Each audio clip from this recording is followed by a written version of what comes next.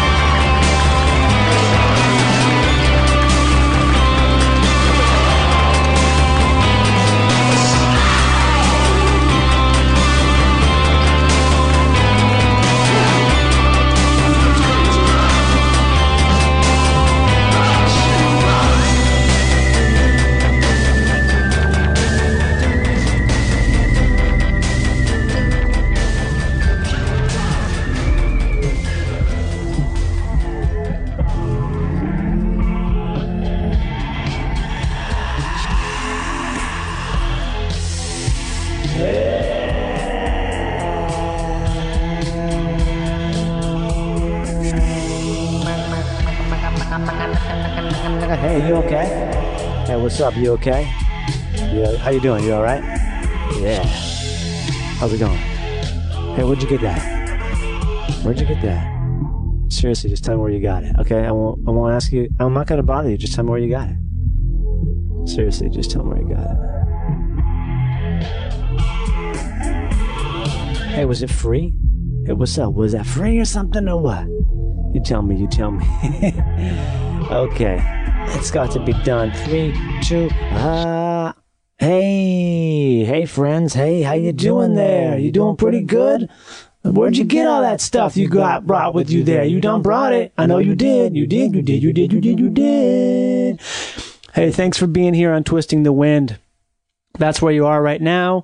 In terms of what you're doing with your ears, that's where you are. You're at the radio show that's not on a radio called Twisting the Wind. I'm Johnny Pemberton. Thanks for listening.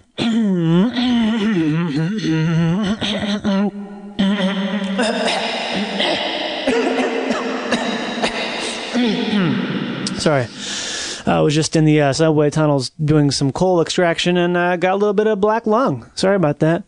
Thanks for listening to this. Thanks for spreading it around like it's some homemade fig jam from your buddy who picked the figs off his tree and made some fig jam. If you haven't ever had fig jam before or fig preserves, I suggest you hit that up because it's really good, especially when it's real and good. And you get those little seeds, they explode in your mouth like little clusters of pop, pow. Pretty great, those fig seeds, they are. That's why I eat figs pretty much, is for the seeds.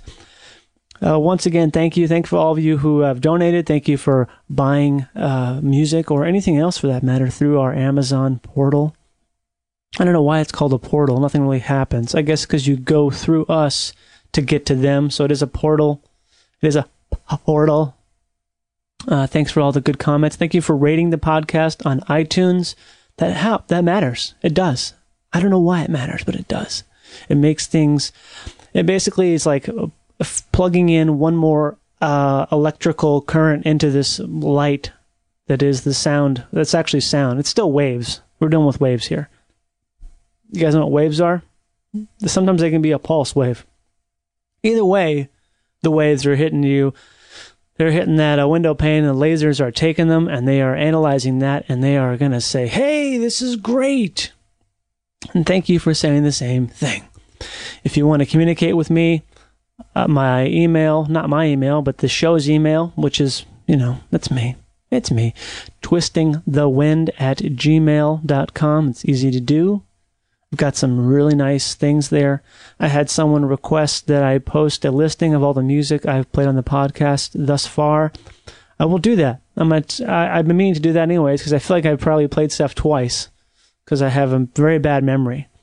So I have a selective memory. And the things that I do, I forget them. I forget. What did I say that? No, I didn't say that, did I? I guess I did say that. I don't remember saying it. It was in the moment. It's gone. It's over.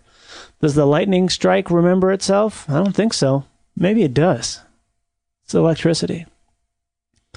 Someone said this is sort of a great podcast for people with ADHD, kids and adults.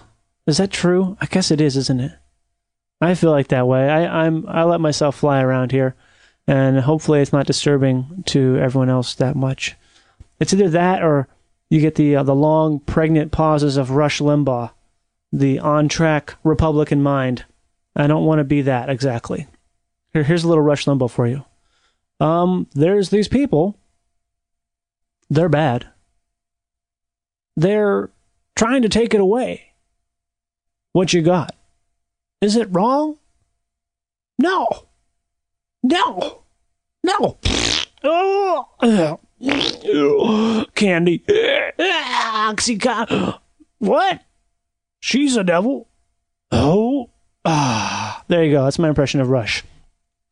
My non-specific impression of Rush. I love doing non-specific impressions. I think that's where I talk about this a lot on this here show, about tonality as opposed to figurative and literal things. Tone's where it's at, man. You get that tone down, everything else everything else is just, it's gravy. It's not even gravy. It's better than gravy, because gravy is like a weird, strange product of drippings and milk that's, yeah, it's good, but really you probably shouldn't have that much gravy. You should probably have a lot more of maybe some pureed apples or something. That's what I would like to be generating here, is a really good organic fruit puree that you can eat. Don't juice, blend. Because when you juice, you're just getting the sugar. When you blend, you get the fiber. And fiber is where the life is at. Okay? If you've been a long time listener to this show, you know that health is of the utmost importance. No, it's not. I didn't say that. I've never said that. What I mean, I guess, is that all I'm saying is that get your colonoscopy. If you're over 35, get your colonoscopy, okay? Don't be embarrassed. It's not gay. There's a lot of people out there who think it's gay. There's a whole swaths of the population who are like, what? Wait, hold on a second. Now, you want me to put a tube up my butt? Cola, what? What'd you say? You want me to get a colonoscopy? Hell, I can get my motherfucking colonoscopy, goddammit. I ain't gay. I ain't fucking gay. Ain't no fucking faggot getting a tuber stuck up my butt by a doctor. I don't think so. I ain't going no fucking faggot ways on down there. Hey, I'll take the cancer. I'll take that fucking butt cancer and I'll die with it, and I'll take it up and be to heaven. I'll say, hey, look at this. Look what I got right here. This is my butt cancer. Guess what? Proves I'm not fucking faggotry. I ain't no fucking faggotry. I'm going up straight up to heaven there, Pearly Gates and shit, with my butt cancer. Big as a raccoon up there. I don't give a fruit. I don't give a fruit. Give me fucking colonoscopy. How dare y'all say that? I ain't fucking gay. Getting the medical treatment to see if I had to screen for cancerous. I ain't gay. I am not gay. You understand right now? I'm marriage between a man and a woman. I voted for that. Against if it was talked about otherwise, I voted against it. Not gay. Not even like a little bit gay. Definitely not going to get some goddamn medical tube up my butt trying to tell me I got cancer, okay? I don't know. That's fucking faggotry out there. Okay, that was just a little impression. Not really me. Just a little impression of ignorance. Not that people who have southern accents are ignorant, but it's fun to pretend that they do, right? That's the funnest ignorance to do. So get your goddamn colon checked out if you can. Get a colonoscopy. Don't get a colonic. Colonics are worse than witchcraft. Witchcraft is good. Colonics are bullshit. Literally and figuratively bullshit. There are people out there, there's lots of well-educated, smart people who are getting colonics or spending money. You're spending money, giving it to a strange weirdo with a home colonic studio with a maybe sanitary table covered in butcher's paper to shoot some water up their asshole and shit it out. And then they go on and write good books or do good TV shows or whatever. They do stuff that's good, even though they're so stupid because they're getting water shot up their ass because for some reason they think their colon is dirty. It's dirty. It's bad. I ate some gum a long time ago. I'm dirty inside. I'm dirty. Yeah, no, I have a bad food. I do a bad food eating, and I need to clean it out.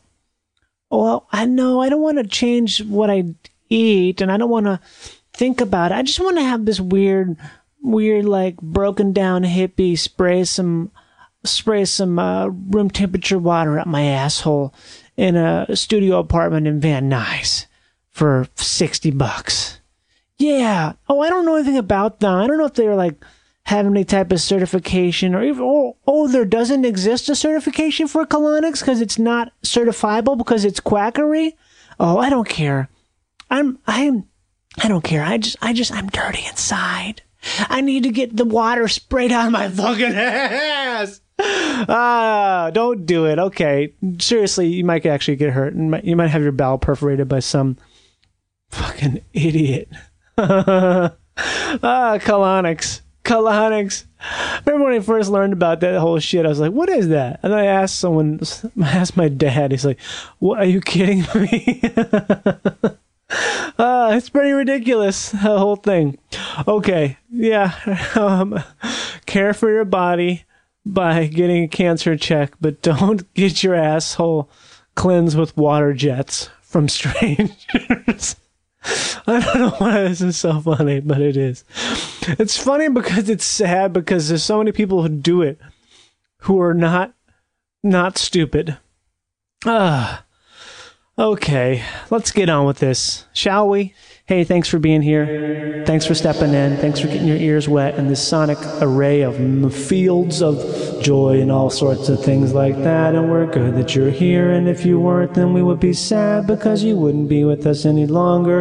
And that's the truth. And if you keep staying inside of here for longer, then there'll be more of you to spread the message through the networks of pathways that we created with our minds, with the plants that live underneath our feet. Neural networks are among us, they're in the skies. Neural networks are among us, they're in the plants, they're in the ground, they're in the air, they're everywhere. They're here for you.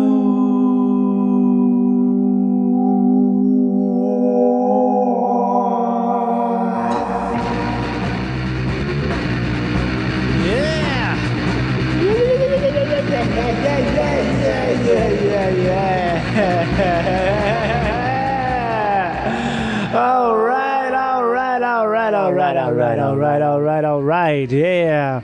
You're in it right now. You're in the Twisting the Wind musical section. You settle in, get those ear caps ready to rip, and take a dip on this mothership. That was sort of a half micro quote of some Parliament. Sorry. You got to quote Parliament sometimes, It's a funky-ass organization. I've never played any Parliament on the show. I'm going to get to that. Okay, I'm going to get to that. Got to be selective with a band like that. Okay, coming up number 1 here on the chart block, Chop Chop. This is a band called Skip Bifferty. They're rip-tastic. It's not a guy. I thought it was a guy for a long time with the name of Skip Bifferty, which is a great name. It's not. It's a band, and they decided to have that be their weirdest little name. We've got a funky little name, Skip Bifferty. They're from Newcastle upon Tyne. I think that's how you say it. Some little shit town, or maybe a crap town, as they would say. I think it's probably considered a crap town. And this is from 1968. A bunch of guys doing that psychedelic thing back then that so many young lads in that area of the world were doing. But these guys do it cool. This is not your average fare that's served up on... they may have been a part of the Nuggets box sets, which are, if you haven't delved into those little beauties, they're great. It's a great 2 months of deep listening to psychedelic shit. But these guys, a lot of that's just one-hit wonder stuff. Their whole album is ripping. It's like full-on face melty, dirty, dig a hole in the ground and come out and different colors are everywhere kind of shit. We're going to hear a song called Prince Germany the First. Yeah, nothing more to say about it but that.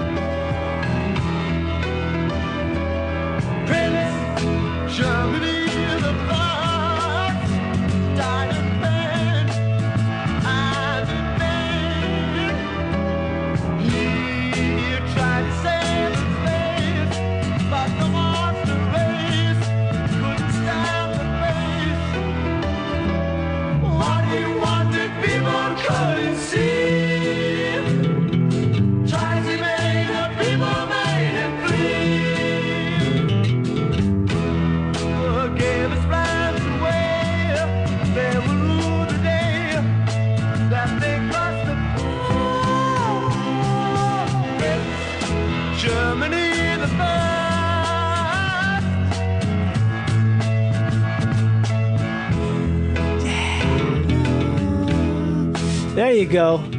Some piano soaked in motherfucking LSD sounded like. They probably broke that fucking upright piano in the recording. Ugh. Heavy sounds.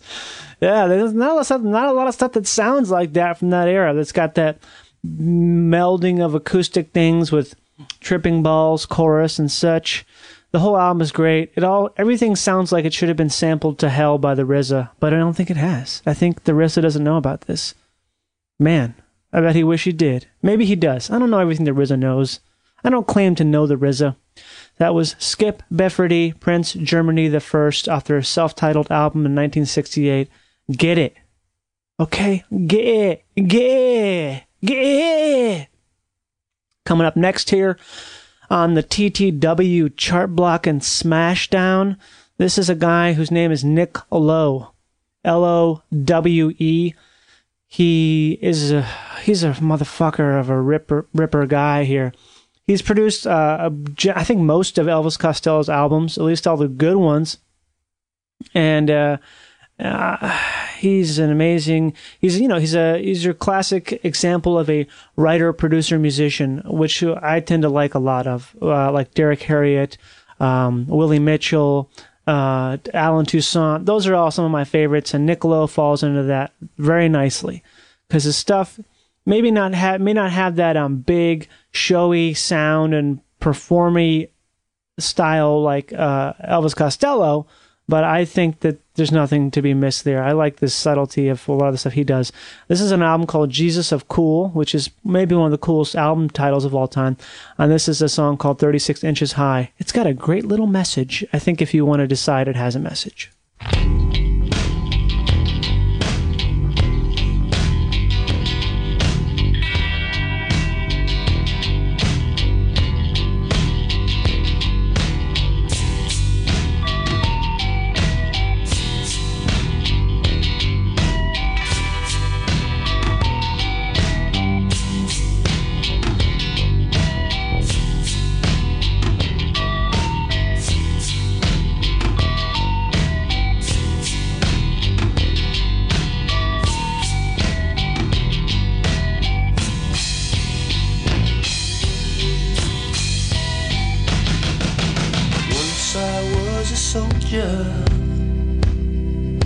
I rode on a big white horse.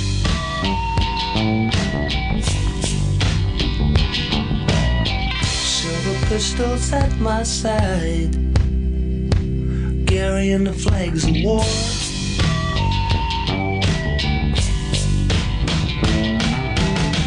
And I lost track of the man who fell in the cannon's roar. I never got over being a soldier. There you have it. There you have it. A good piece of that song, 36 Inches High by Nick Lowe from the album Jesus of Cool. Oh man, what I would give to have those drums surround me in my daily life. Just wickedly compressed, smashing up front, big drums, crushing all the evils around me. Just That's what it sounds like. That's what it sounds like. You know what I mean? Yeah, that's what it sounds like. Man, compression, something else, huh? Nick Lowe. That's what you get when you got a guy who's like, he's involved in the whole thing. He writes the menu, he buys the ingredients, he cooks it, he serves it. He is the one-man band. I mean, he's got studio musicians in there. Okay, that's true. But you know what I mean? It's that thing where you get that completeness. That's so rare that you get people who are in control of their full product. And I feel like maybe that's the case with a lot of things that aren't so successful because it's hard to have. You know what? Oh, someone sound the train alarm because the tracks just disappeared. And now I'm mumbling and I wonder if this is like, well, there's this guy. Is he an exception to what I just said? Okay. Fart.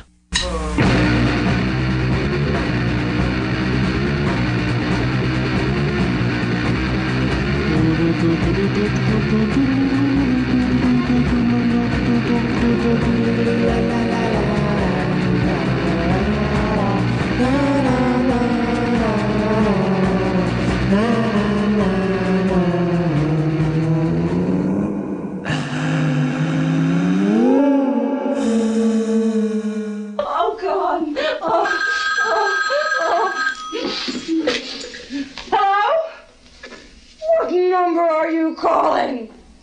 You've dialed the wrong number. Sorry. What good is that? How can you ever repay the 30 seconds you have stolen from my life? I hate you, your husband, your children, and your relatives. Thank you for calling. If you would like to place an order, press 1. For delivery status of the order, press. Thank you for calling our order line. My name is Joey. May I have your telephone number with the area code, please? Hey, Joey. Hey, my phone number is 323-666-6679. 323-663? Nope. It's 666-6679. Thank you. How are you you ordering from the cat? Yeah, I'm ordering here from something. How are you doing, Joey? I'm very much fine, thank you. You're very much fine. Cool. Yes, and is that from the catalog or from one of our ad? I'm not sure. Isn't it all sort of the same thing, really, when you think about it? Where did you find that item? I haven't found it yet. I was thinking about acquiring it. Do you believe in fear? What is that? Like, do you think fear is a tangible thing, or is it something that we create? Actually, fear is something that we create because it's all on your mind. I agree with you on that. I'm going to tell you here that I'm looking at this as this is an ad I got in the mail. So where are you at right now? What's going on? Our corporate office is in California, and by the way, on that ad, kindly double check on the upper right-hand side corner of the order blank. There's a department number that starts with number 6. You know what's funny? I was just about to tell you that. It's 66922. Hey, so where are you where in California? I'm in California too. Actually, our corporate office is in California, but I'm physically located in one of the call center in the former U.S. military air base in the Philippines. I'm in Clark.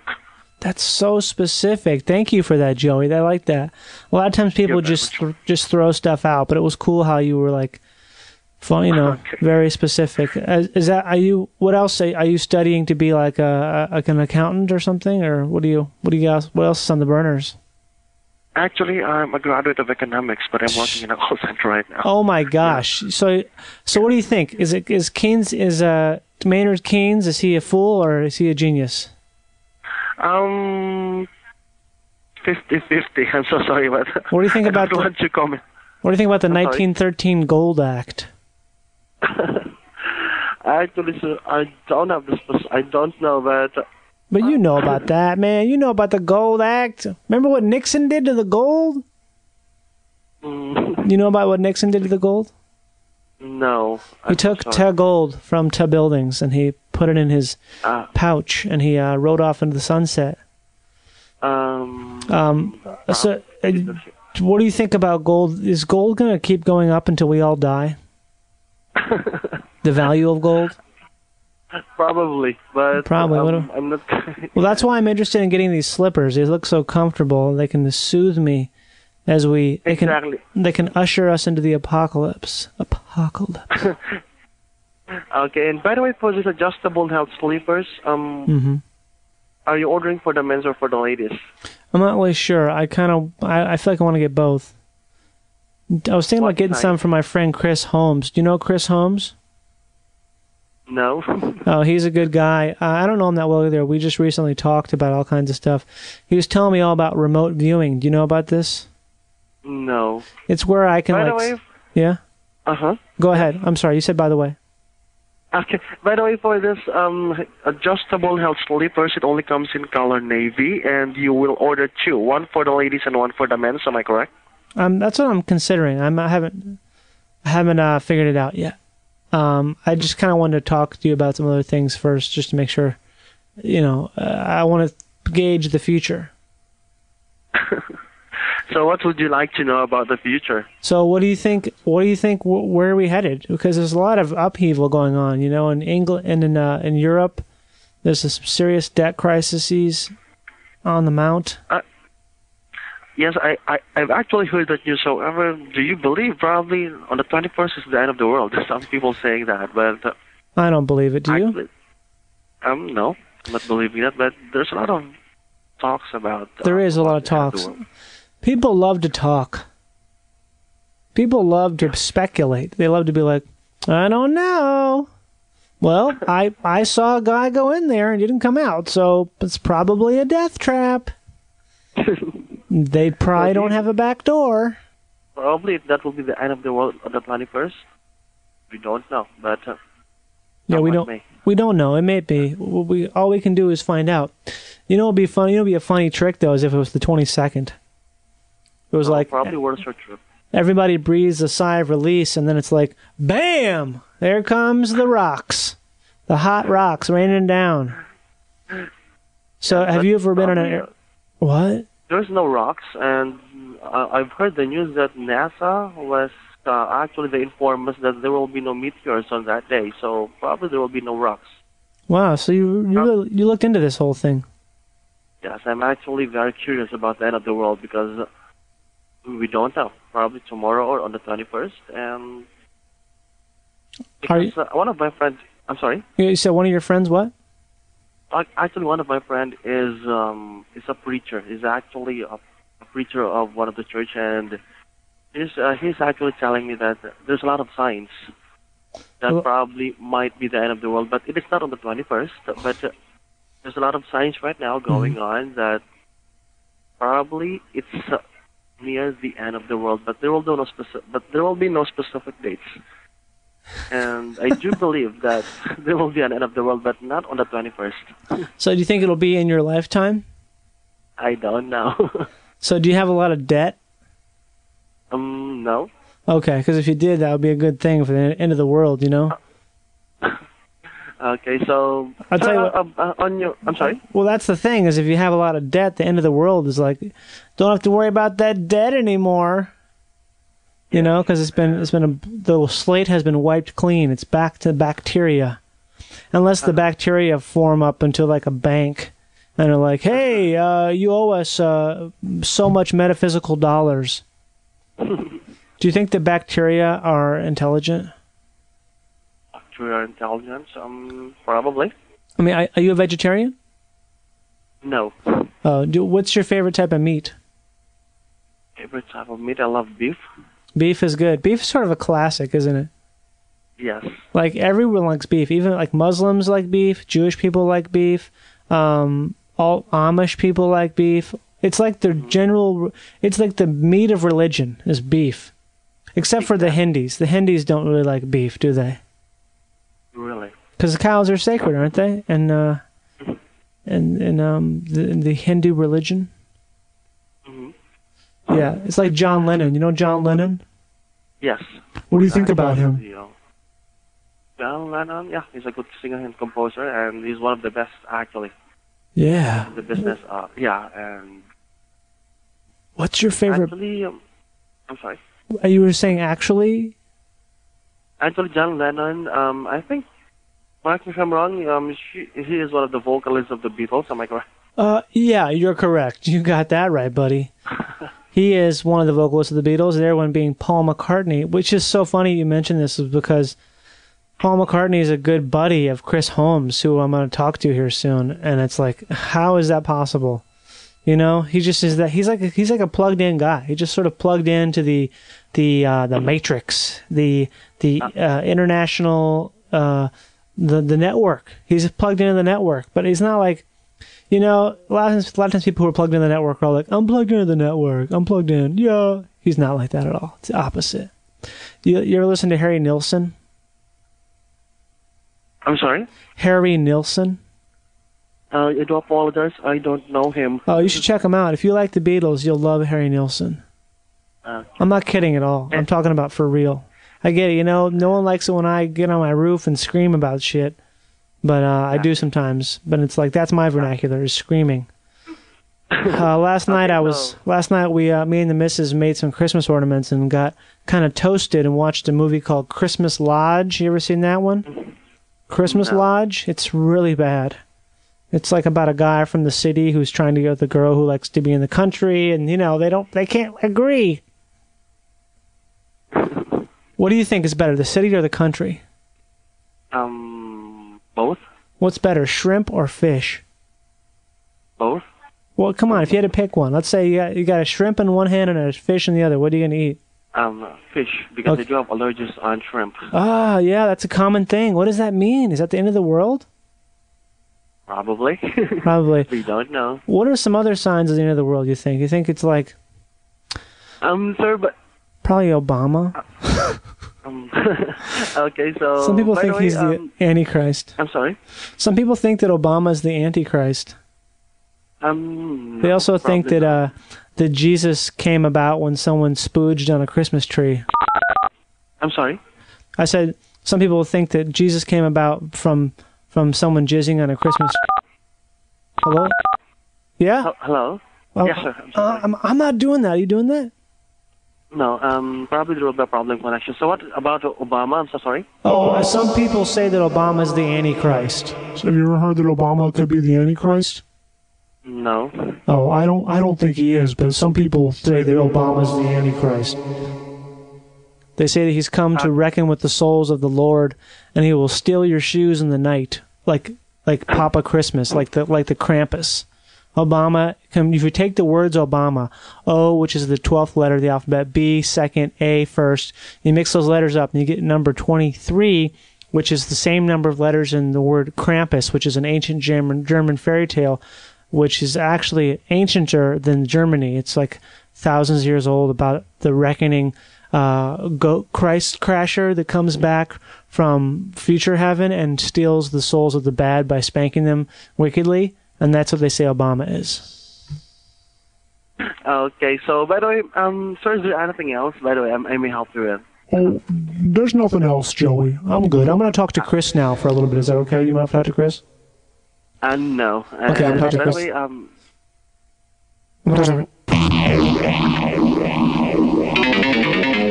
Oh my God! We're going. We are going. We have begun. Is that okay? We've begun. Yeah. Hey, this is it. This is the beginning of it. I'm sitting here with Chris Holmes in a pretty immaculate home studio here. I mean, maybe not immaculate's the word, but it's... Yes, it's definitely not immaculate. Immaculate would conjure up images of some kind of organizational structure. Right, yeah. I guess I mean immaculate, and it's... there's just nothing... There's nothing you don't have, if I feel like here. It's pretty incredible. There's a lot of knobs and things to a turn. lot of knobs. You're a knob guy. Yeah. You're a knob I'm twister. a knob. When did you first start twisting knobs? I got my first since when I was in 7th grade, I think. 7th grade? And it was a Korg Poly 800. And then right after that, I got a Moog that was the realistic, the MG1 or whatever. And then that's a pretty small one, right? Yeah, that's like the teeny one that was like the Moog Rogue, but it was made by Radio Shack. Is that the one like did the Ohio Players use or something like that? I think the Ohio Players might have used the Source, or the Moog Source. And then I started collecting like modular stuff when I was in college and totally super nerded out on. That's actually the Micro Moog that I have over there. Was like my first like synth that I still kind of have, but I really loved. I used to have like rooms full of modular synthesizers and stuff, and then I realized at some point that it was like pretty much. It's redundant? Is that it? Well, not redundant. It was the kind of thing where I was spending more time maintaining them and collecting them than I was playing them and making sounds with them. And I used to be a total analog dick, and was really anti MIDI and stuff, and then I realized at some point that was the most moronic thing or stance that I've ever taken in my life, and I'd rather be able to. It's not very much ever the sounds; it's the taste, and it's what you do with it. So I'd rather be able to carry around a studio on my laptop and be able to record anywhere I want. But there is something magical about having knobs to turn and something to get out of the linear mode of thinking, which is why modulars are so awesome, because you just have no idea. If you do this thing, you don't know exactly what it's going to do, which we're talking about the Teenage Engineering OP1. Which I may be buying here. Yeah, I would recommend it. We should have an OP1 band where we all play them like Kraftwerk. Yeah. But really poorly. It's very easy. You can have like one for each hand, really. Yeah. And this podcast is brought to you by the Teenage Engineering OP1. If they give me one for free, I will bring it to you by them. Yes. Teenage Engineering. Thank you. Thank you very much. Sweden. They're Swedish? Of course I think they are. Swedish. It looks so nice. Yes, it's so nice. Yeah. Have you seen the Donkey Kong drummer on it? No. Oh, no, I saw a little picture of it. Yeah. It's got like the sequencers on it. This is such weird gear talk. We've turned into gear talk. But the sequencers on it, one of them is a little guy, and you push it, and he plays that. You select the notes, and you see where he's playing on the fingers, and then the drum sequencer is a Donkey Kong guy, and he's playing the drums, and he plays the different drums, and then you can switch between sequences. But yeah, it's pretty awesome. Anyway, I think we just lost most of your audience, so now we can talk about stuff that matters. So how did you get into music initially? Like, were you always I played in bands and stuff from like junior high school on, and then. What was your first instrument? My first instrument was my Korg. Really? So you've been a key player always? Well, I'm more of a guitar player. But I started playing guitar probably in like 7th grade. And I've been playing. That's when I started playing bass. Is it? Yeah, it's like a weird age. It's like this age where all of a sudden you realize you can play the music that you want to play. Yeah. Because I took piano, I took cello, took a bunch of other things. I never got into it, but then it's like we started a band with some friends, and I got a bass, and I was like, okay. Now I'm into this. Took acid, listened to the Velvet Underground, and realized that you, rather than playing sports and riding around on your BMX bike, you could play guitar and ride around on your BMX bike. And then when I was in college, I had a band in Chicago, and it was I lived in the south side of Chicago in Hyde Park, which is kind of this little island in the middle of nowhere. Right.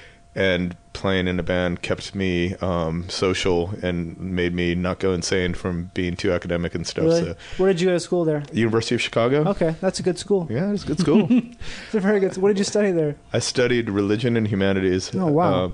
I did my honors paper there on how alien types from firsthand reports of alien sightings varied over time and place. So this is very interesting. I was talking to my friend Duncan. I had a UFO radio show for like 7 years in Hyde Park. Yeah, where we interviewed like Bigfoot hunters in Heaven's Gate before their mass suicide. And oh man, you talked to Marshall Applewhite before that? It wasn't Marshall Applewhite. It was his lieutenants that were going around to recruit people for the final mission before the world was rebooted. I'm kind of obsessed with him. There's something about that guy. It's like he gets me. Like I feel like I would follow him. I would follow him. Do you know who Mike Royko is? He was like a Chicago. I don't think so, he's kind of a Studs Terkel type guy, but he was a Chicago Tribune writer for about 60 years.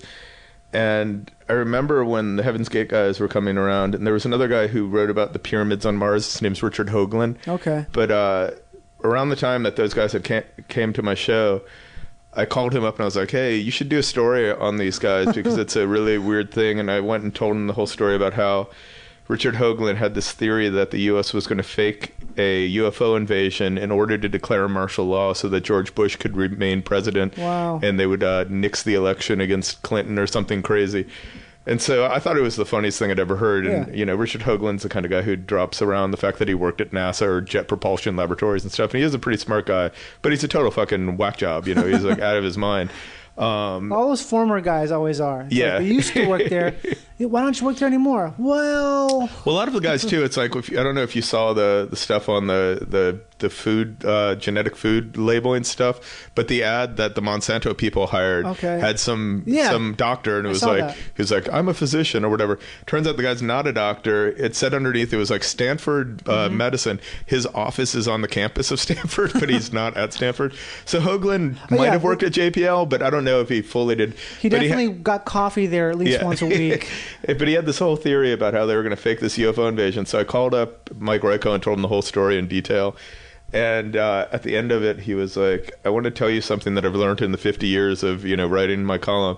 It's that crazy people aren't funny, crazy people are sad, and that by indulging them sometimes you make it worse. Because you give them a voice. There's a book called When Prophecy Fails. Have you ever heard of that? No, I haven't, no. It's an amazing book by this guy, Leon Pressinger, and he basically did I think it was like for a dissertation, but they lived with a cult, and basically, you know, were trying to, you know, be a member of it, and then kind of tell the story of the cult by kind of, you know, witnessing it in real time. But what they found out is that by them being a part of the cult themselves, they ended up pushing the cult people in certain directions that they wouldn't have gotten into. So it's like the idea of like Heisenberg's uncertainty principle, where it's impossible to observe without affecting.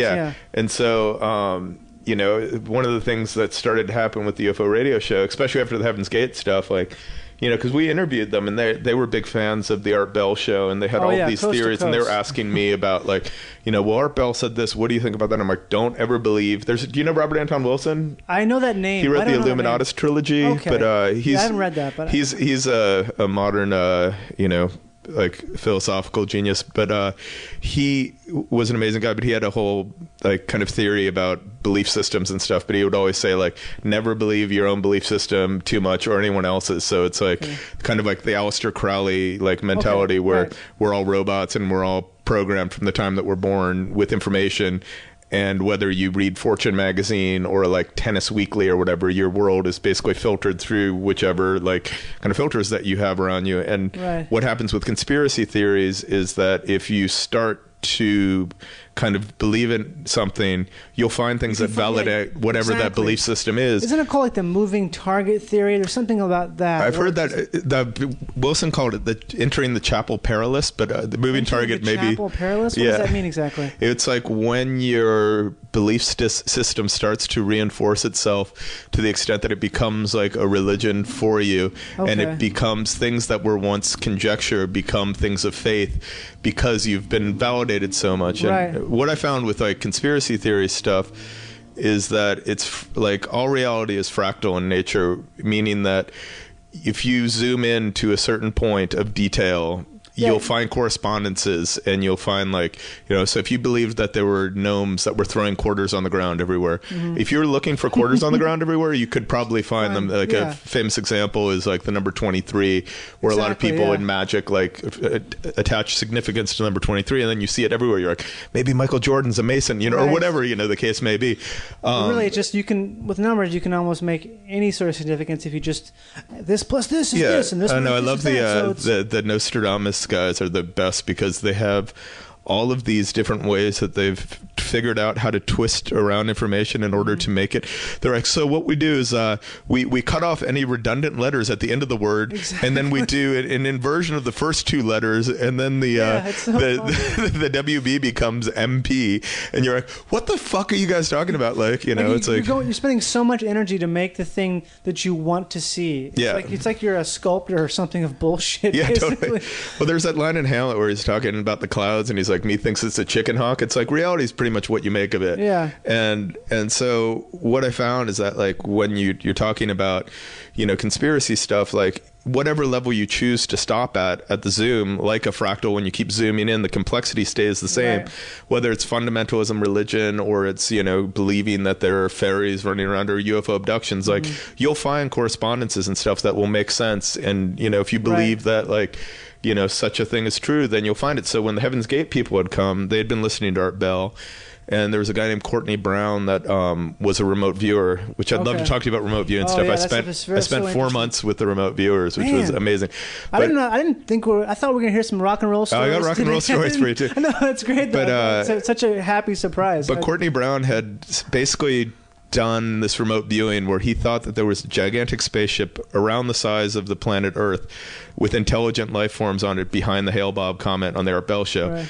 And so when Heaven's Gate were going around, they had posted this full-page ad in the Chicago Sun-Times, and it basically read like a bad script from Star Trek, but it was like Earth was like a holodeck. We were all living inside of a hologram, which we were learning lessons for, and the lessons were over, and buses were going to come down from the place of heaven and pick people up and then take buses Greyhound, intergalactic Greyhounds. Yeah, intergalactic Greyhounds. Like the idea that a UFO is like just a carrier that picks your physical body up. And at this point, it was a physical body. So I'm like, so UFOs are going to come down to the place of Chicago, for instance, and they're going to pick certain people up, and then they're going to go to the place of heaven. And they're like, yeah, totally. And then by listening to our Bell show, this was like a year later, they'd come up with the idea that they needed to shed their human body in order to be picked up in the non-physical bus at that point. And so it was kind of fucked up, because I found that even if you're interested in that stuff as, like I think it's in terms of like anthropology and in terms of like understanding society, like when you look at the fringes of things, you learn so much about how the actual, society works or whatever in the kind of outliers theory.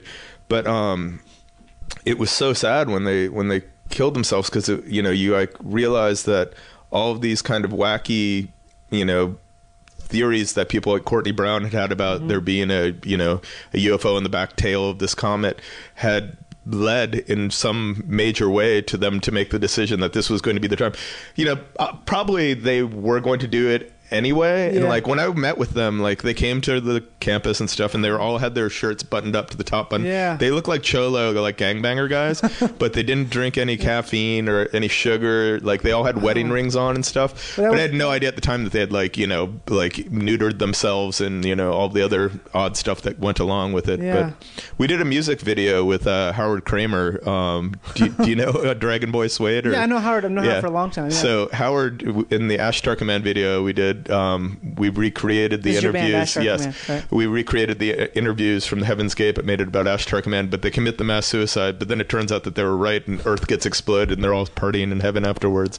But the first 7 minutes of the video is Howard trying to convert everybody to join the Ash Command. I could see Howard being pretty convincing. He's really good in it. He's a great actor. Like he does his character, but man, that guy is like he could be, I think, an amazing dramatic actor if he ever decided to go in that direction. Yeah, I'll poke him. I met him with Jonah Ray. We did a thing together called "Quit Playing Video Games and Get Laid." But I did the music. What is that? Is that it was a Dragon Boy Suede Jonah Ray thing. Video Games Get Laid. I remember this. So I did the music for that with those guys. But I remember that. That was a while ago. God, I'm trying to think when that.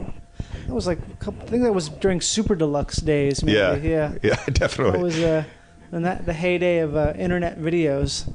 So it was like, quit spending time playing Donkey Kong, pay some attention to your lonely dong. It was pretty awesome. Well, you did the music, right? I did the music. I did not write the awesome lyrics. That was Howard and Jonah. Yeah, Howard's got good rap skills. Yeah. But so for can we talk the remote viewing stuff is amazing. Yeah, I want to hear about that. So Neil Strauss, the guy who wrote The Game and The Dirt and the Motley Crue, he wrote the Pickup Artist book, The Game. Yeah, I was about to say that's the game. That's the one where you. And he wrote the Motley Crue biography book, The Dirt. He wrote the Marilyn Manson book, but he was a head music writer for the New York Times. Right. And I had this idea of doing this kind of Hunter S. Thompson experiential journalism, like George Plimpton thing, where we went and lived with these remote viewers, and they trained us to do remote viewing, and then we would tell the story of remote viewing and the weird psychic, Cold War that happened between the Russians and the U.S. and stuff. And so Neil and I went around and we studied with a bunch of different remote viewers and went to a bunch of conferences and did training at the Monroe Institute and stuff. And both Neil and I got really good at remote viewing, and it was really freaky. So what does that mean? You got good at remote viewing? So basically, remote viewing is you go to places in your mind's eye, and everybody has the capacity to do it. That's like the one thing that's amazing about it is that. So we should probably explain it first. Yeah. So let's explain remote viewing, because there was the Men Who Stare at Goats movie, which the book itself is interesting, but the movie was just a weird comedy based on the concept of it. But remote viewing was this psychic spy stuff that was it was started by these two guys at the Stanford Research Institute, Hal Puthoff and Russell Targ. And they were doing research basically to figure out the limits of the human potential during the Cold War. Mm-hmm. So they were working with NASA and the CIA, basically trying to do things with, like, you know, they had one experiment where they had an astronaut in outer space and they'd shine light on someone's pupil, and then they'd see if the astronaut in outer space could, like, perceive when the light was hitting his friend's eyeball or whatever. And, like, if there was any, and they did weird experiments where the Russians were doing where they would take, like, two baby rabbits and then have the mother rabbit be on shore, and then take the baby rabbits in a submarine and electrocute them and see if the mother rabbit had any kind of nervous response. Like the weirdest stuff was happening. Eating rabbits in a submarine. And it started off in the 50s where the Russians had they planted a story in Le Monde, which is a Parisian newspaper, about how the U.S. was using psychics in Nautilus submarines to do sonar with each other so that it was untraceable. And it was completely a fake story. Like, the Americans were never using psychics to do, you know, relay communications.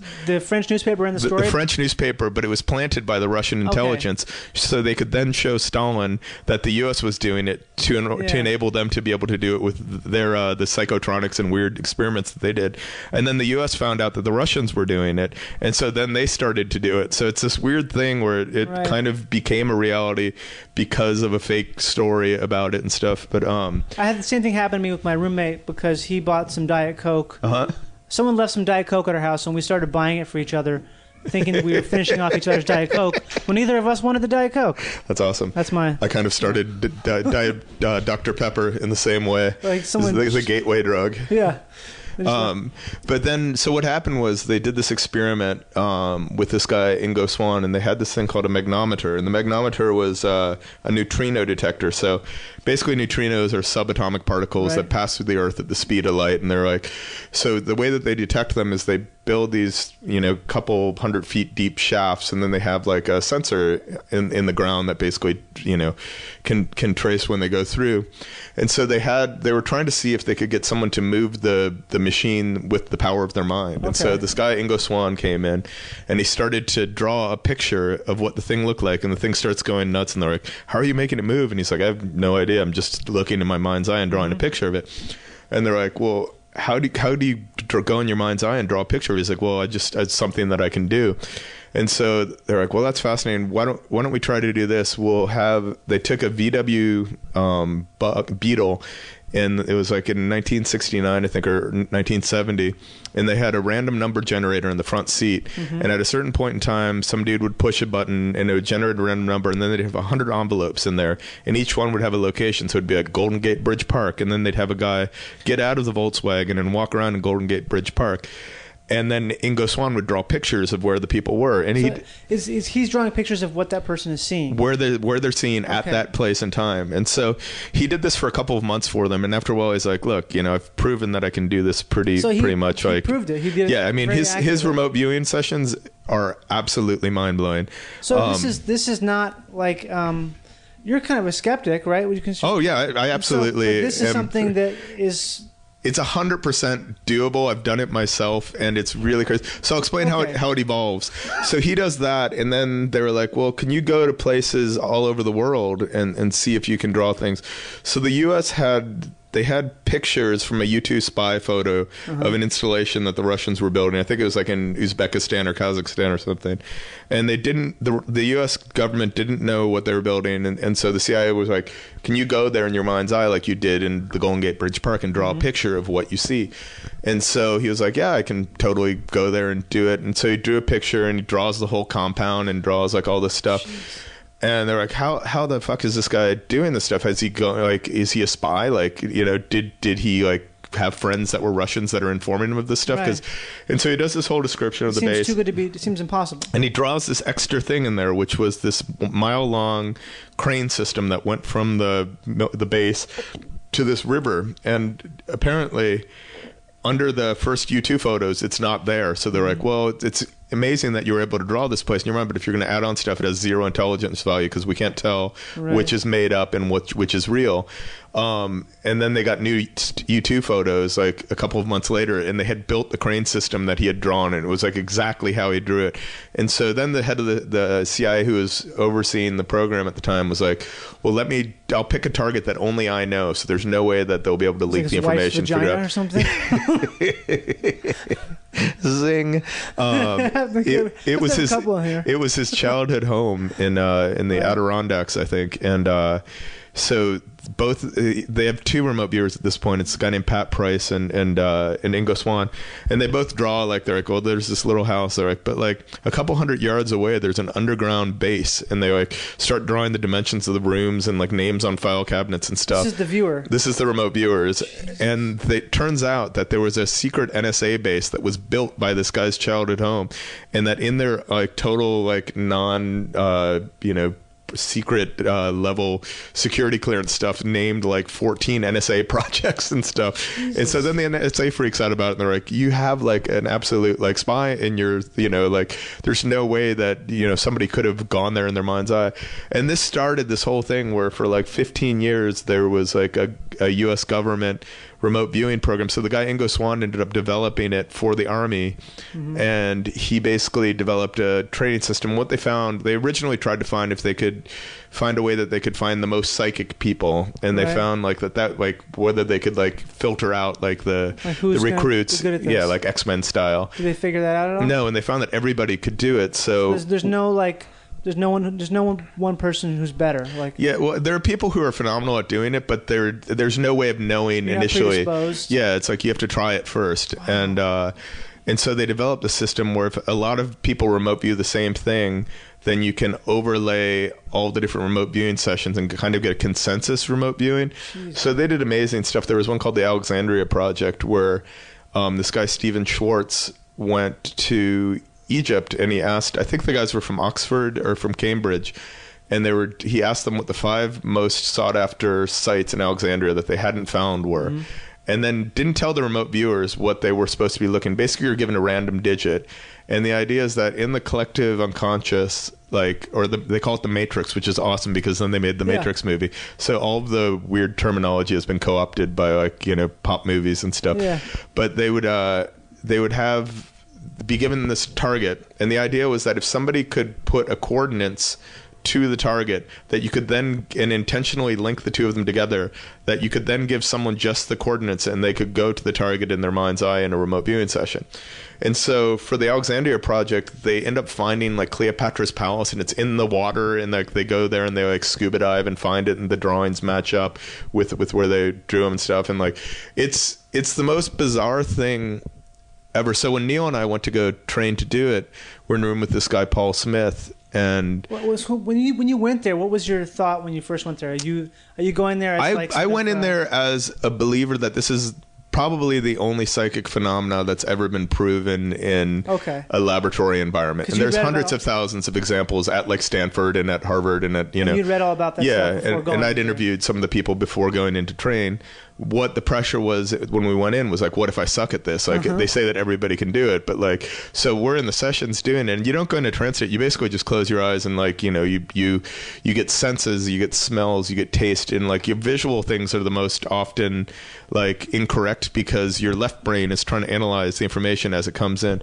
There's an amazing book by Upton Sinclair, the writer that wrote The Jungle and stuff. But he did a book called Mental Radio, and he would do experiments with his wife where he would look at a picture of something, and then she would draw a picture of what he's looking at. And so he might be looking at a pair of glasses, and she might draw a monkey that was in the shape of the glasses. But what happened was that her right brain and the image was almost always right, but her left brain, when it analyzed the image, almost always got it wrong. And so there's a book called Mental Radio, and Albert Einstein does the introduction to it, and it's amazing. It's the most phenomenal human thing. And some people were like, his wife was just really good at doing it, but they didn't have a framework to kind of put it into. And so when we were doing the sessions, it was like, fuck, how do I become more Yoda-like? You're like sitting there like, what if I suck at it? How does it start? So we're given a 16-digit random number. So they just give you a 16-digit number. It can be anything. It could be a 30-digit random number. It could be no number. It's just so long as there's a causal combination and it's all double blind, so the person giving you the number doesn't know what the target is either. But so can you like walk me through like the whole thing, like to take you into a room? So we're sitting at a table, like sitting at a table and just a nondescript and there's room. There's a table full of envelopes, all of which have these 16-digit numbers on it. Right. And then we're given it, and then we write down our name, the time, the date, and then you start off and you get a gestalt of whatever the object is, which is like the kind of sense of what the object is, so whether you're it's told what this. No. You're basically just you have an autonomic, like when they read the number to you, you just scribble something. So you just sort of it's like free, top of the head. Literally, your hand just has an impulse and you draw something, and you're not trying to draw it. You're trying to draw a feeling of what it is. Okay. And so it's really weird. You learn after doing that for a while that man-made objects feel a certain way, that water feels a certain way, that like land masses feel a certain way. So if you get like a right angle, it's usually like a land mass. Right. I mean, it's usually a man-made object, but if you get like a rolling, wavy feeling, it might be water. And if you're like, but it's really fucking weird. And the things never look like, your initial, they're called ideograms.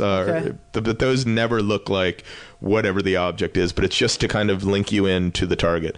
And then the next stage of it, you start to list adjectives that describe the target. How long what's the time frame here? It might be, a minute and a half for the ideogram, and then maybe 15 minutes for the second step, which is the adjectives. Another person, you're with we're with the guy who also is double blind, so he doesn't know what it is that we're remote viewing, but he's just keeping us from analyzing it. So when you're listing things, you're thinking of taste, smells, sounds you can hear.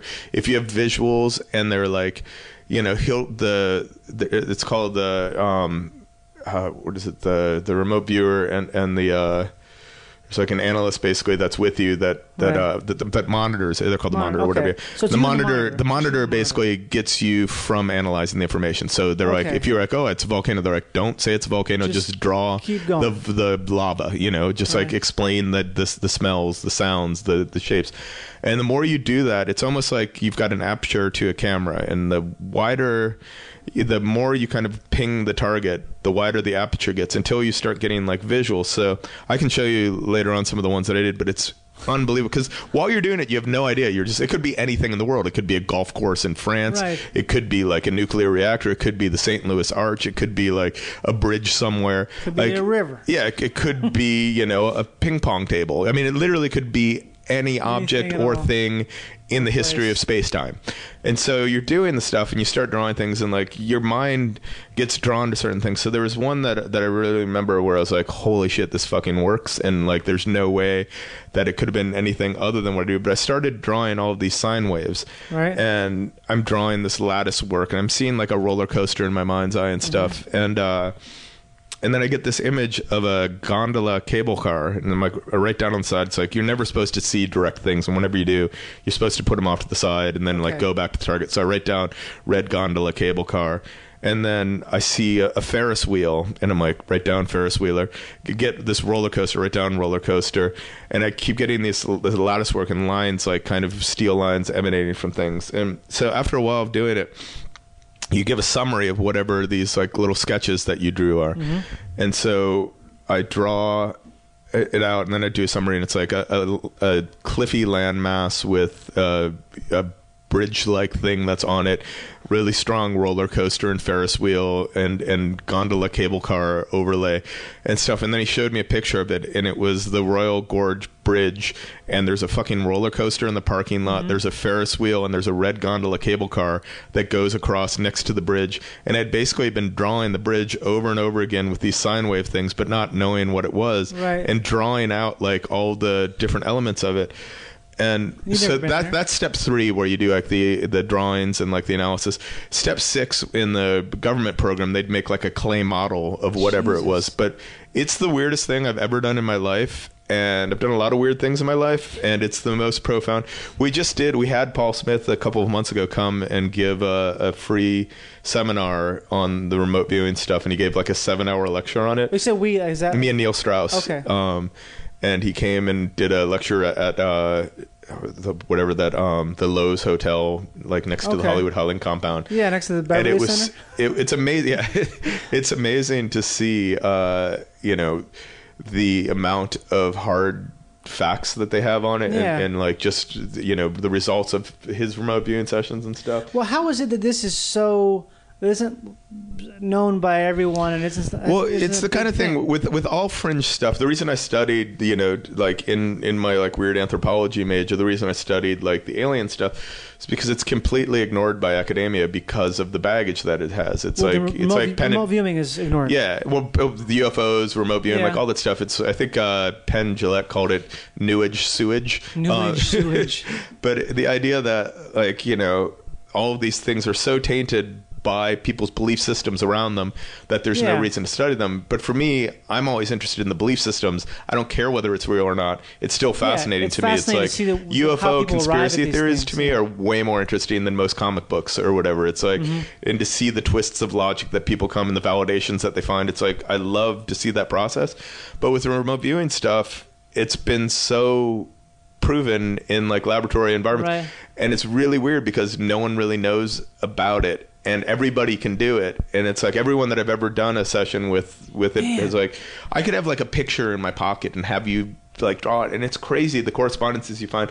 And again, it goes back to what we were talking about before, where it's like you can find correspondences in anything, but I literally described a roller coaster and drew a picture of it and saw a red gondola cable car. So that's not like, hey, the number 23 means something special to me. That's really specific, and it's really weird with that stuff. And they did there was a really bad movie with Ben Kingsley. I think it was called like Suspect Zero or something. I think I saw that. It was what's the guy who played Two-Face in the Batman? Tommy Lee Jones? No, the new one. The new one, Aaron Eckhart. Yeah, Aaron Eckhart. It's Aaron Eckhart and Ben Kingsley, and it's a really bad movie. But he plays like a remote viewer that's like tracking down a remote viewer or something. Remote viewer. And then there was the Men Who Stare at Goats movie, which basically made fun of all of the people that we had interviewed in real life who were some of the coolest. Basically. Yeah.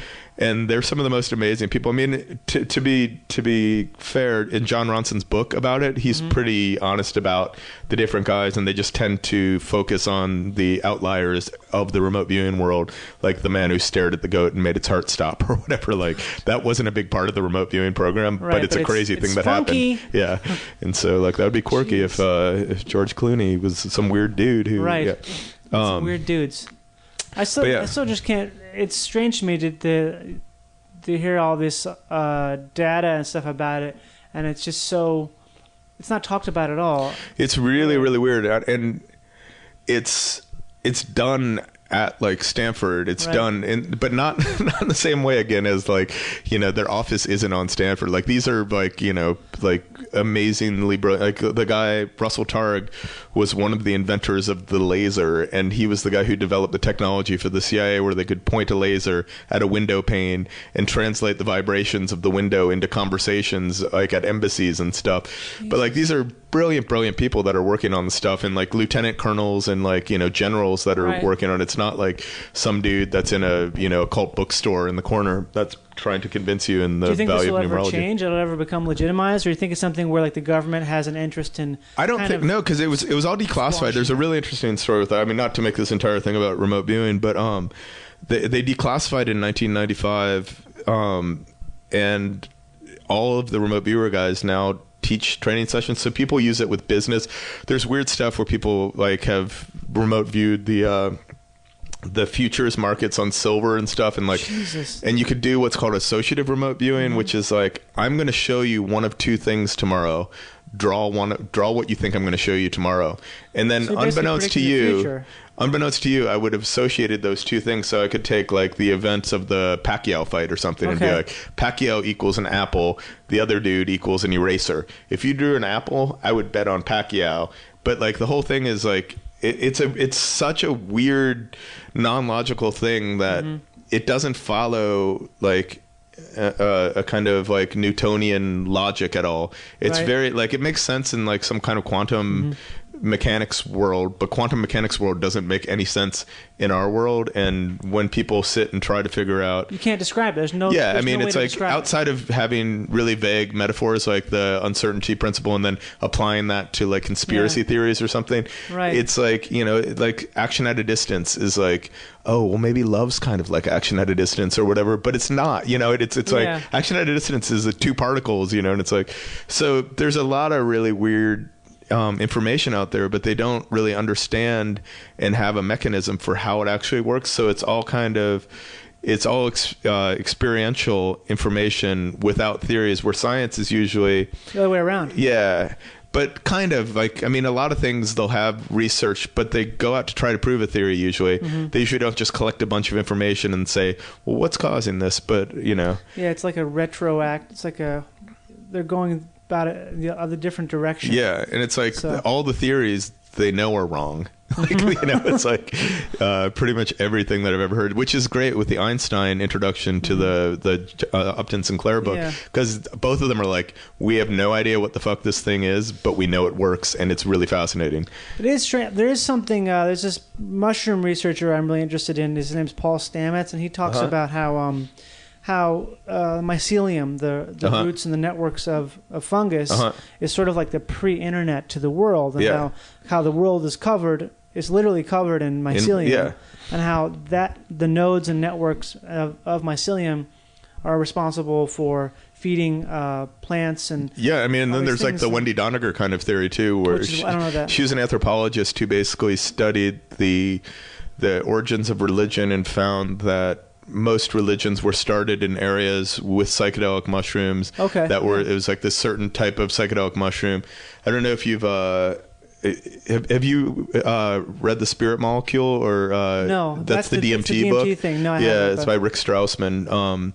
But that book, and there's a documentary that they made on it. The documentary is awesome, except for the stuff with the Joe Rogan little interstitial things that he recorded. Not that I didn't see it. Like, I don't mind Joe Rogan, as his interest in DMT is very genuine. But the way that those documentaries, things are it's hard to make a good doc. It's pretty hard. Well, you don't ever want to have that first person walking into the camera shot where they're like, they're like, DMT, the spirit molecule. Like, imagine me on this podcast walking towards the camera, looking like an asshole and very smug. You and can see your microphone too. Yeah, exactly. Yeah, he's dressed up like a lab technician at one. It's a very Rod Serling like moments where he's like, But there's a dude named Graham Hancock who did this essay called Elves, Ayahuasca, and Aliens. Mm-hmm. And he basically makes the claim that all prehistoric artwork, like in the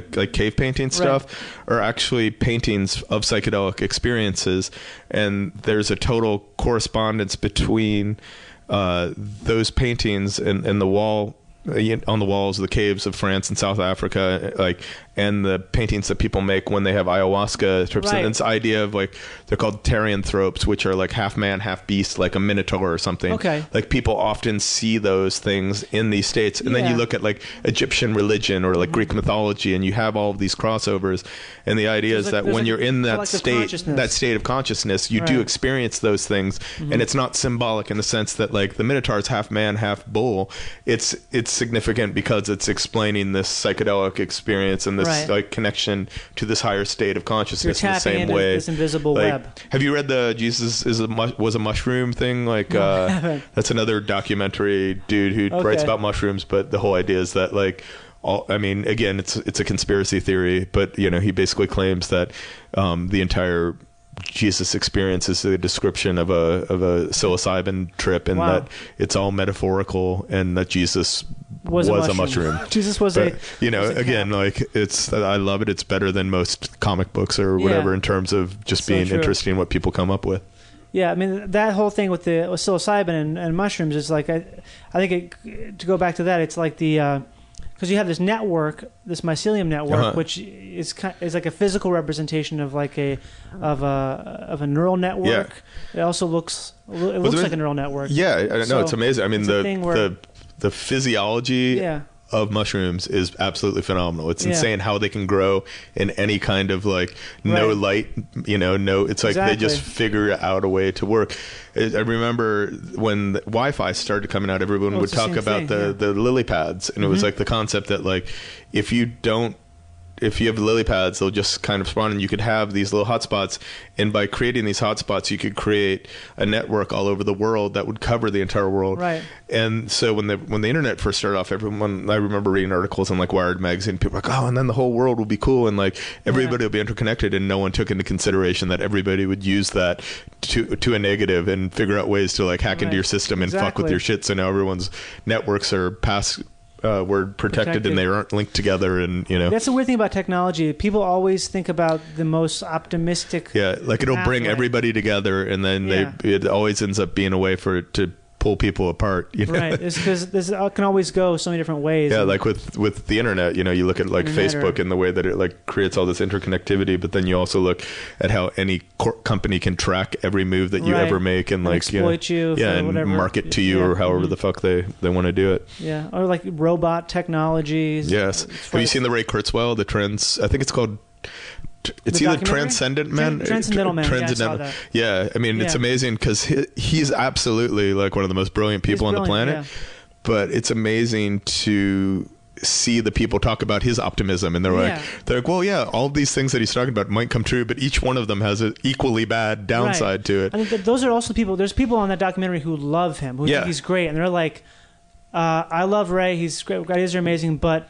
Hey, probably not going to happen anytime soon. If it does, and it's so weird what his motivate. Not to say that anyone's motivation to do anything genius is weird, because everybody's always weird. But like the reason he's doing it is basically to recreate his dead father. That's the first time I want to talk about this before, because I have like a big thing, not against Kurzweil, but I get in arguments a lot about, because people quote Kurzweil like he's a prophet, like just don't worry about it. The technological exponential growth technology will solve all of our problems, and which I think is bullshit. And I think it's funny. I was talking with this author James Howard Kunstler, who's he's like a new urbanist author. He talks about peak oil a lot, and he has some critiques of Kurzweil. And I was talking to him about the same thing, about how it's interesting. I'm glad that you talk about peak oil on your show. I thought I was being a dick by not talking about rock and roll. Yeah, but Kunstler talks about. I mean, he talks about Kurzweil, but I was mentioning to him how. It's interesting that Kurzweil seems to be just motivated to bring back his father, who was. I mean, it's a great motivation. Yeah, I mean, it's like, but if you look at somebody like like Isaac Newton was obsessed with trying to figure out ways to create the Philosopher's Stone, and like he was obsessed with. Like systems of magic and finding prophecy in the Old Testament. And then, you look like every single person, like Alexander Graham Bell was trying to develop a device to talk to dead people in the spirit world and stuff. And it's like, it's like we wouldn't have the telephone without that, and it's like, you read the stories about Nikola Tesla, like, and all of his weird, or even like Wilhelm Reich, where he's like shooting down UFOs in northern Maine when he was building his Oregon accumulators and cloudbusters. And it's like, well, most of us have weird theories about shit, but sometimes come up with brilliant things as a byproduct. As a byproduct of our motivations. And maybe it's how people learn to exploit things. It's like, like Kurzweil, one of my first synthesizers was the K2000 synthesizer, and it's like Ray Kurzweil just did that in a day. He invented text to speech and just decided that he was going to do it in like speech recognition, and it's absolutely undeniable that he's had this massive role of shaping what our world is today. Yeah. But then you look at it and you're like, oh, well, why is he doing these things? And to me, ultimately, it doesn't really matter what the dude's doing it for. I have a friend named Mike Backus, and he's probably one of the smartest dudes I've ever met in my life. He was a science advisor on all the Michael Crichton books and stuff. Okay. Yeah. And we were talking about, he went over to Sri Lanka to meet with Arthur C. Clarke, and he said that Arthur C. Clarke, he played ping pong with him, and he was like obsessed with ping pong, and he just had all of these like villagers that basically like worshipped him as a god. And it's like a cargo cult or something. Yeah, like literally like a ping pong cargo cult. And it's like Arthur C. Clarke is one of the most brilliant men of the 20th century, but like what a weird fucking thing to do, to go to Sri Lanka and just hang out with young boys, and play ping pong. I remember reading some article by him a couple years ago where he was talking about how much he didn't like computers and to be used in like regular day things. Like he was calling up to make an appointment with his dentist office, and how they couldn't find his name and it took a long time because it wasn't in the computer. He's like, if you just had a piece of paper and a pencil, you just write it down, you look it up, and it's done. Yeah. And it's so funny. Like the guy who invented the telecommunications satellite is being critical of the use of computers in like a day-to-day thing. It's such a bizarre. It is a really weird thing. Yeah. I had a professor at college that was talking about how before there were photocopy machines, he had a nearly photographic recall of every book that he'd ever written and could cross-reference everything in his head. But once he knew he could go up or photocopy the thing and look at it later or whatever, it's like you literally just become this thing that makes connections. And like I used to remember every phone number I ever dialed, and now I don't know anyone's phone number. Same here. And it's like I can still do if all my the brain shapes. knows, if my brain knows it doesn't need to remember it, it'll spend its resources doing other stuff. I mean, sometimes it remembers anyway, but and that's a lot why of we're the time, all fucked, is because people instinctively don't do something unless they have to. So it's sort of like and you can't choose which stuff your brain decides to focus on and not focus on. Yeah, because we're essentially just reactive organisms to some extent. Who have supernatural powers through their iPhones now, but don't use them for anything good at all, other than like talking about where the taco truck is at. Even though we can remote view. Yeah. Which is still... It's really weird. I've had some really weird experiences in that world. Another one was I had this experience. We went to this place called the Monroe Institute, and the Monroe Institute was developed by this guy, Robert Monroe, who developed this technology called Hemisync, which is basically playing two different tones in each ear. So you'd play like A440 in this ear and A440.01 in this ear. So it creates dissonance, right? And you'd hear, I mean, that was a way but like if you put headphones on, you'd hear, but if you put them on, you'd get a psychoacoustic beat frequency. So you start to hear, like when you tune a guitar, like but every time you took off one of the headphones, you realize that it was just a pure sine wave in each one. And they were doing an experiment to figure out if they could teach soldiers foreign languages while they were sleeping, and they couldn't give them medicine to sleep. So they found that they could basically create a brainwave sleep pattern and play it, and people would be able to sleep easier, and then they could try and teach them foreign languages while they're sleeping, which again ended up not being true at all. But they found that when they're playing these certain frequencies, people would pop out of their bodies and have these crazy out of the body experiences. And so they're giving them something more than another language. Yeah, and it was like, and then that certain frequencies had different out of the body experiences and stuff. And it was like the weirdest thing ever. But I'd basically made a loop of one of those things and was playing it for like 4 hours one night. And I had this experience that was so fucking weird, and it was not like any other person's remote viewing or out of the body experience that I'd ever heard of. And then I was listening to a Terence McKenna book, and he was describing one of his DMT trips, and it was like almost identical to. So what I think happened is that my brain might have triggered a natural DMT release in the same way that like when people have like near-death experiences. Yeah. But it was so bizarre. But the information is definitely out there. It's like just trying to figure out a way to frame the experience, though. It's like without that Terence McKenna book, I probably would have never talked about the weird thing that happened. Like I had some weird telepathic communication with some weird alien that looked like Nicole Kidman on the Fabric of Reality for like a half an hour.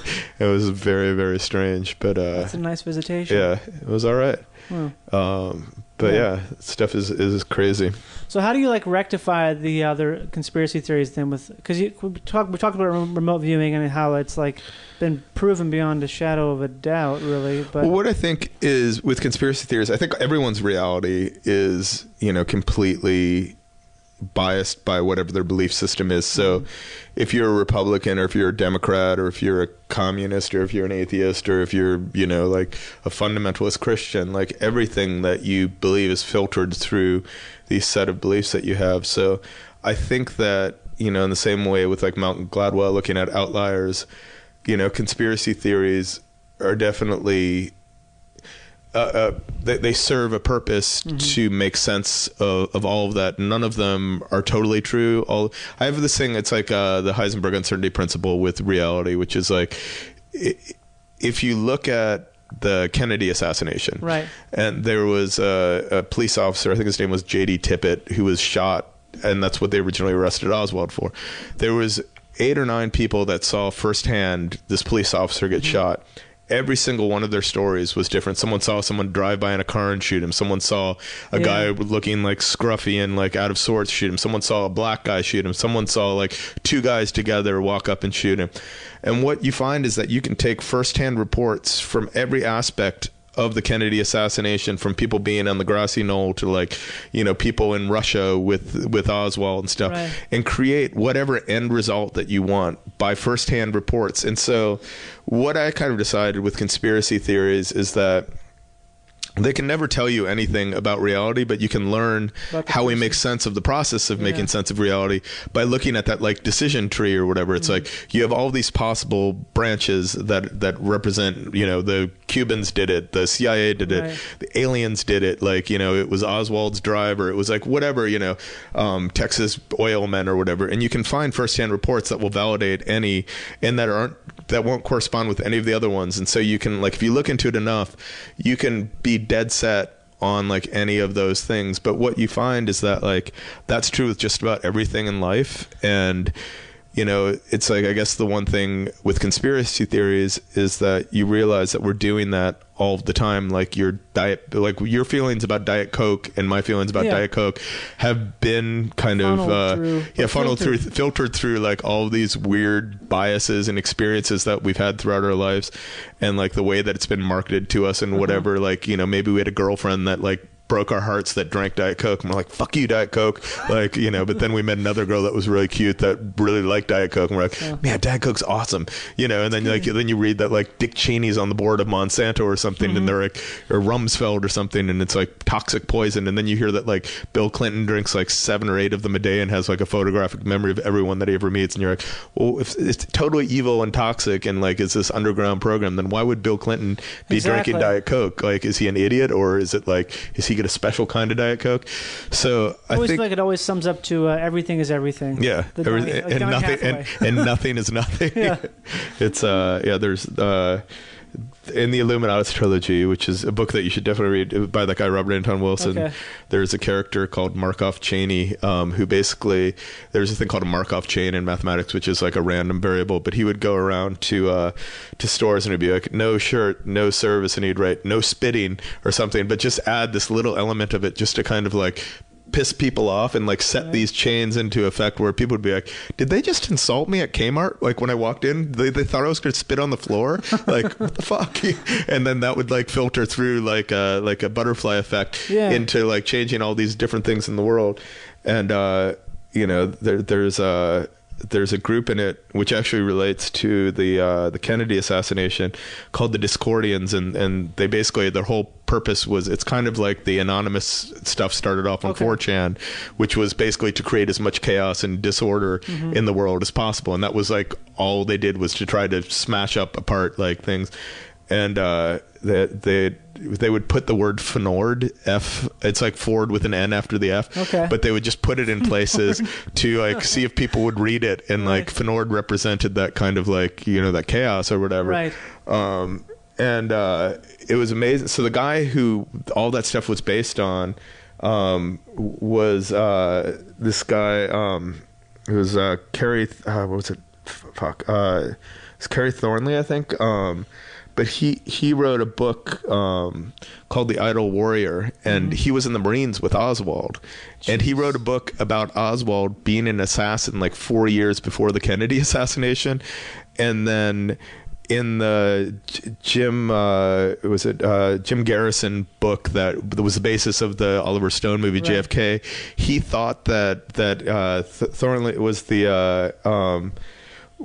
the second Oswald that was in Mexico City and stuff, and like, and all this crazy stuff. And it was crazy because the more it got into his life, the more he started to believe these crazy conspiracies, where at the end of his life, he thought he was like the byproduct of like, you know, this weird reverse engineering thing of like, you know, Nazi like semen and like, you know, basically had been time traveling and all this weird shit. And it all just, you know, it's like that guy came up with the funniest thing ever, which is, you know, just total chaos and like the worship of chaos and just fucking with, you know, like kind of fire sign theater stuff or whatever. Okay, you know. yeah. It's like, I mean, Adult Swim does a really good job with that on a popular level now. It's like you watch it, Tim and Eric, and it definitely takes your brain to those places, and it's to just sort amazing. of nonsense to Fnord. Yeah, Fnord. Yeah, Fnord. Yeah. Well, we'll take a quick break here. Okay. And we're back. Okay. So we've talked a lot about crazy shit here, but I did want to. You did say you had a great story to tell me about the Rolling Stones. Okay. That I want to hear. I've been on the road for the last couple years, and I've heard some amazing rock stories. I'll tell you 2 stories. Because you go on the road as a DJ. I am the opening band and DJ for Paul McCartney, so I basically do remixes of Beatles stuff. Paul McCartney, who was in the band The Beatles. He was in the Beatles and in a band called Wings. Right, and, Wings. And he had a great album called Ram. I think. Solo artist. Solo artist with his wife. Note. Yeah. But literally the least disappointing human being in the world, and like the least disappointing. Okay. He's like the raddest dude in the history of the world. I figure that. He's that infinitely cool. But in case you were wondering, Paul McCartney. He's so all of the people that are on the road with Paul have been on the road with everybody from like Led Zeppelin to doing like the Dark Side of the Moon tour to like, you know, doing like Queen and stuff. And so it's just every story. It's every crazy rock story. Okay. So there's like Guns N' Roses story. There's like, you know, the guy who's the art director of the tour did Purple Rain, and he's like in the scene doing the lights in the back of like when he plays Purple Rain, and his girlfriend was in Vanity 6 and stuff, and he's in the video for like Sex Shooter and stuff. And so like every single one of those like characters, they're all like have had the most interesting, like the lighting director did Fleetwood Mac during Rumors, you know. It's like to hear those stories are so fucking insane. But there's 2 stories that are the best things ever, and I told you I'd tell you the Rolling Stones one, but I won't use the person's name who told me the story because it's amazing. But the Rolling Stones found out that this kid had progeria, which is the disease, the Benjamin Button kind of thing, where you basically grow old while you're really young, and the life expectancy is, you know, maybe 18 to 20 years or something.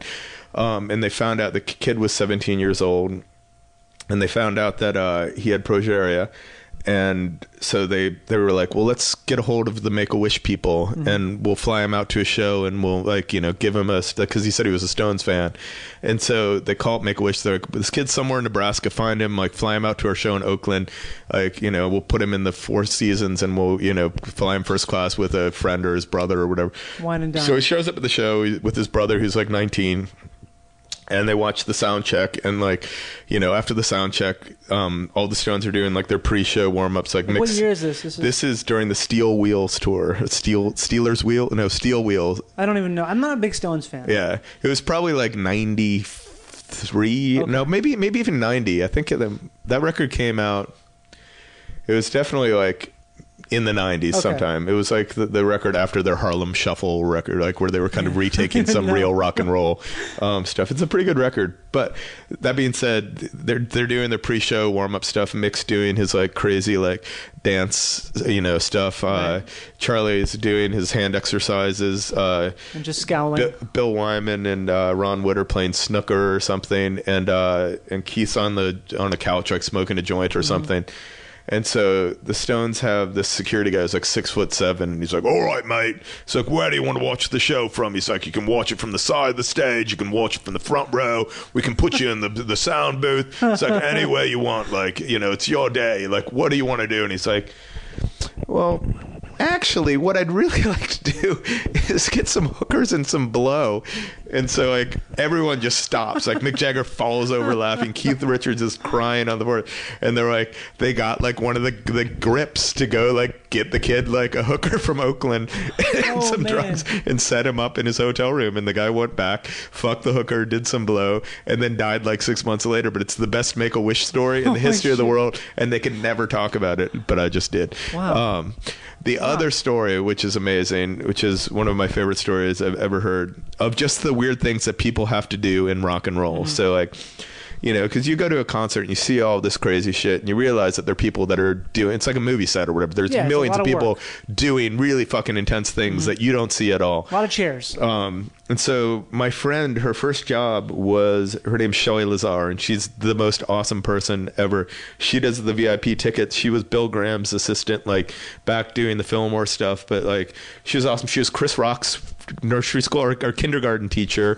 She drove a cab in New York, but like literally the raddest woman in the history of the world. Every job. She has all the best rock and roll stories ever. But her first gig with Bill Graham was for the Queen Fat Bottom Girls tour at Madison Square Garden, and her job was to get all of the backstage rider stuff. And so like, you hear the stories about like, the Ramones wanting like green M&Ms or whatever. Fucking the Queen rider was the best thing ever. So she had to find 2 women to wrestle naked in spaghetti. She had to find a midget string quartet. She had to find 4 super buff Chippendales guys to wear like thong underwear and hand out hors d'oeuvres. And she had to find 6 really ugly hookers with huge tits. So she's like calling up in the Village Voice and she's like, yeah, I need 6 hookers. And she's like, oh yeah, I've totally got that. She's like, they have to be like hideously ugly. He's like, don't worry, all my girls are hideous. So like they go, and then this was like the best thing in the history of rock and roll. She had to find a monkey that would masturbate on cue. And so she like knew all of these like circus people, and she calls up and she's like, I need a monkey that'll masturbate like on cue. And so this guy that was like an organ grinder taught his monkey to like masturbate whenever he'd be like, point at it. And so like all night long Freddie Mercury was just like, monkey. And then he'd do like a line of blow off of a midget's head. God. But it's like it's crazy. I mean, that stuff doesn't really happen that much anymore. I mean, I see some weird stuff, but I've never seen a masturbating monkey. Yeah, I've never seen one. I think that's the excess of the pre-collapse economy, the pre-bust. It was like pre-AIDS, like, people were still ODing from drugs, but they still kind of thought it was pretty awesome to do like a pound of blow a night. Exactly. And they still had a lot of the financial system was still working. And groupies didn't apparently care about getting sexually transmitted diseases from everybody on every... It's a badge at that point. It was a badge, yeah. It's like, check out the herpes I got from Led Zeppelin. But yeah, awesome. To be a fly on the wall. Exactly. Chris, thanks for telling me all this crazy shit. It was amazing. Yeah. I'm glad that we got to... This is my first Virgin podcast. Oh, really? Wow. Never done one before. Amazing. This is going to have to be a part 1. Yes, part 1. Yeah, I can talk for hours about a lot of weird shit. So much more here. Cool. Thanks. Chris Holmes, you can hear your... where can we hear Ashtar Command? It's ashtar-command.com, and then there's a bunch of Ashtar Command stuff up on YouTube. There is a video for Mark IV, which is in the FIFA game. Okay. So if you type Ashtar Command FIFA, it'll come in, and then the video that Howard is in is on YouTube, is on YouTube. Yeah. So that one is called Gravity, and it has that dude that's in the Tim and Eric Crimbus, the guy who's always naked with the teeny dick. I don't know. There's a bunch of them. There's a lot of naked people in the video with Howard, so I don't know if it's they used LA casting, and so all these weird people came up, and the director of it, Marco, showed me all these people. I'm like, well, I want people that are like really authentic. I don't want like crazy people acting crazy. It was like, I want people who genuinely are like, like, so when the people do, commit mass suicide, it's like believable. It's not just a bunch of weird dudes. And he had like 38 people come out to the casting, and he hired every single one of them. And I got to the casting, and there's like dudes walking around with like full on like S&M body suits, and like that dude was walking around naked the whole day, and like, just weird guys that were like, there was a guy who did like judo, like tai chi, like sword throwing stuff, and just the weirdest shit ever. But they're all in the video, and they're all like hanging out, and they're all Wikipedian about this podcast now, because they just got mentioned on the air. It will be, and we'll have all kinds of links and book linking. So that one's called Gravity. Gravity. Yeah. Cool. But awesome. Great. Cheers, dude. Chris. Bye. Bye. We're leaving now.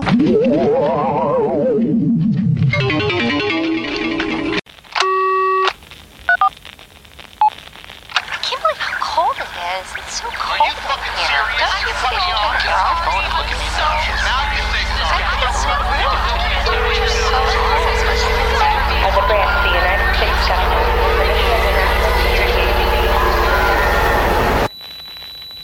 As a branch of the United States government, it is the mission of the National Security Agency to assess and flag citizens of the country who may present a threat to its security. The NSA has clearance to wiretap by any means necessary.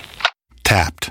Incidental recordings of private conversations from the files of the NSA. Now on feralaudio.com.